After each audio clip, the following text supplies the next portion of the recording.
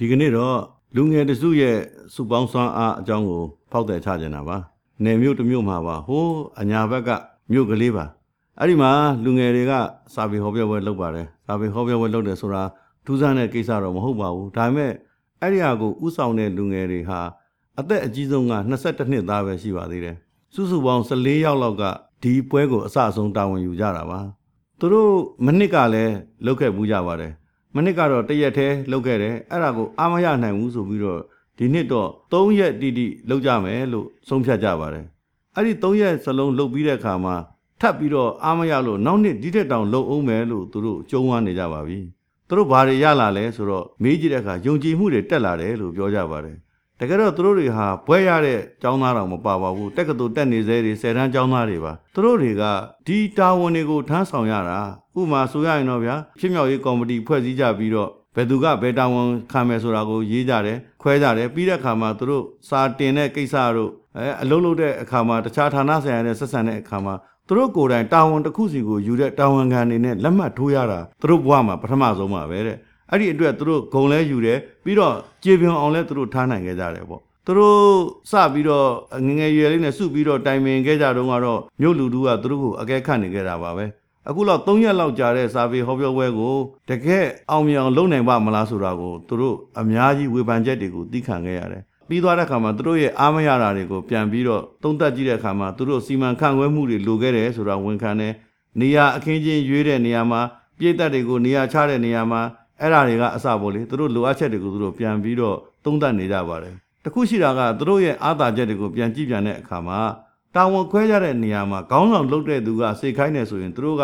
ရွယ်တူချင်းဒါဆရာလုပ်တယ်အထက်စီးကနေခိုင်းတယ်လို့သူတို့မထင်ဘူးသူတို့ကြာနာနာကိုယ့်ကိုလုပ်ခဲ့ကြတယ်အချိန်တိုင်းရင်သတင်းပို့တယ်အဲ့ဒီတော့ကြောင့်သူတို့ငွေကြေးကအစပေါ်လေသူတို့ကိုတန်တရားမရှိအောင်သူတို့အလုပ်လုပ်နိုင်ခဲ့ကြတာကိုတွေ့ရတယ်ပထမဆုံးပွဲဥထွက်နေ့ကလိုအပ်ချက်တွေအတန်အသင့်ရှိခဲ့ပါတယ်ကျွန်တော်ကိုယ်တိုင်လည်းအဲ့ဒီပွဲမှာနေခဲ့တာဆိုတော့သူတို့ကဘာလုပ်တယ်လဲဆိုတော့ပထမဆုံးနေ့ရဲ့လိုအပ်ချက်တွေကိုညာတွင်းချင်းအစည်းအဝေးထိုင်တယ်ပြီးတဲ့အခါမှာနောက်နေ့မှာဒါမျိုးထပ်ပြီးတော့မဖြစ်စေကြဘူးဆိုပြီးတော့အချိန်မီချက်ချင်းပြင်ဆင်နိုင်ခဲ့တာပါအဲ့တော့အပြင်မှာရှိနေတဲ့ပရိသတ်တွေကိုပြည့်စုံအောင်သူတို့လုပ်ပေးခဲ့တာဓမ္မယုံထဲမှာဟောပြောပွဲလုပ်တာဆိုတော့အထဲမှာလည်းအဆင်ပြေအောင်အပြင်ကထပ်ရောက်လာတဲ့သူတွေအတွက်နောက်နေ့ကျတော့ projector တွေထုတ်နိုင်တာမျိုးပေါ့လေပြီးတော့အမိုးတွေမိုးပေးတာမျိုးရာသီဥတုကရုတ်တရက်ဖောက်လာပြီးတော့မိုးကျလာမှဆိုတဲ့အခါကျတော့ကာပေးတာမျိုးသူတို့လုံနိုင်တာအားလုံးဟာလူကြီးတွေမပါဘဲနဲ့သူတို့အစအဆုံးလုပ်နေတာကိုတွေ့ရတာပါနောက်ဆုံးသူတို့တိုင်းဒေသကြီးကဝန်ကြီးချုပ်ကိုရအောင်ဖိတ်ပြီးတော့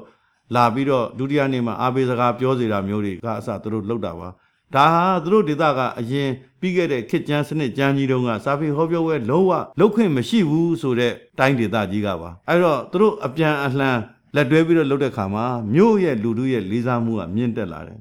အရင်တော့ကလူကြီးတွေလှုပ်ဖူးတဲ့အစင်တာတွေရှိခဲ့ပေမဲ့သူတို့အဲ့ဓာတွေကင်းလွတ်အောင်အဲ့ဒီလူကြီးတွေရဲ့လှုပ်အားမပါဘဲနဲ့ကိုယ်တိုင်စပြီးတော့လုပ်ခဲ့တာပါပထမဆုံးယုံကြည်မှုနည်းပေမဲ့နောက်တော့သူတို့အဓိကပြောတာကဘာလဲဆိုတော့စုပေါင်းတာဝန်ယူတာကိုသူတို့နားလည်လာခဲ့တယ်တဲ့အဲ့မှာတာဝန်ခွဲတဲ့နေရာမှာဧပေတက်ကိုကြိုးတာစာရေးဆရာတွေကြိုးတာပြီးတော့အစဉ်အပြင်းပြီးတော့လစ်ဟာမှုမရှိအောင်စဉ်းစားတဲ့နေရာတွေမှာပေါ့လေ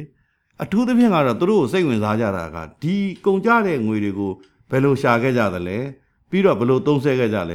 ဲသူတို့နေခံတွေပေါ့သူတို့မြို့ရဲ့သူတို့ရွာနီးချုပ်ဆက်ရဲ့လိုက်ပြီးတော့ကောက်တာကတကယ်တော့ဟောပြောပွဲ3ရက်စာအတွက်ကုန်ကြစည်ရဲ့20%ဝန်းကျင်ပဲရခဲ့ပါတယ်တဲ့သူတို့ဘာကိုလုပ်ခဲ့သလဲဆိုတော့ online ခေါ်တဲ့အင်တာနက်ကနေပြီးတော့စိတ်တူကိုယ်တူအားပေးမဲ့လူကြီးတွေရွယ်သူတွေစာပေချစ်သူတွေကိုသူတို့လှည့်ပြီးအကောက်ခံတာပါပဲနီးပညာပေါ့အဲ့ဒါကိုသူတို့ကောင်းကောင်းခွပြီးတော့စီးတတ်ခဲ့တယ်လို့သူတို့အခုယုံကြည်ကြပါပြီအရင်လိုခေတ်မျိုးဆိုရင်တော့ရွာနီးချုပ်ဆက်ကောက်ယုံနဲ့သူတို့ဘယ်လုံလောက်ပါမလဲအဲ့တော့အဓိကတော့သူတို့ကိုလူကြီးတွေကဝိုင်းပြီးတော့မှတ်ချက်ပေးတာကတော့ဒီခေတ်မှာ online ခေါ်တဲ့အင်တာနက်ကိုတက်ပြီးတော့စိတ်แท้ရှိတာတွေကိုရေးကြတယောက်နဲ့တယောက်ဆဲရေးတိုင်းထွာနေကြညင်ညင်ညမ်းညမ်းတိုက်ခိုက်နေကြတဲ့အချိန်မျိုးမှာသူတို့ကအကောင်းဆုံးအသုံးချနိုင်ခဲ့တယ်ဆိုတာကိုအတိမတ်ပြုကြတာပါပဲနောက်နေ့တွေမှာတော့ကိုယ့်နယ်ထဲကလူတွေပို့ပြီးတော့ပူးပေါင်းပါဝင်ကြဖို့အခုသူတို့ကိုလာပြီးတော့အားပေးနေပြီခရီးစကားတွေပေးနေကြပါပြီတဲ့အဲ့တော့သူတို့တွေကဒီပွဲတွေရဲ့ကောက်ချက်တွေကိုချကြတဲ့အခါမှာနောက်နှစ်မှာ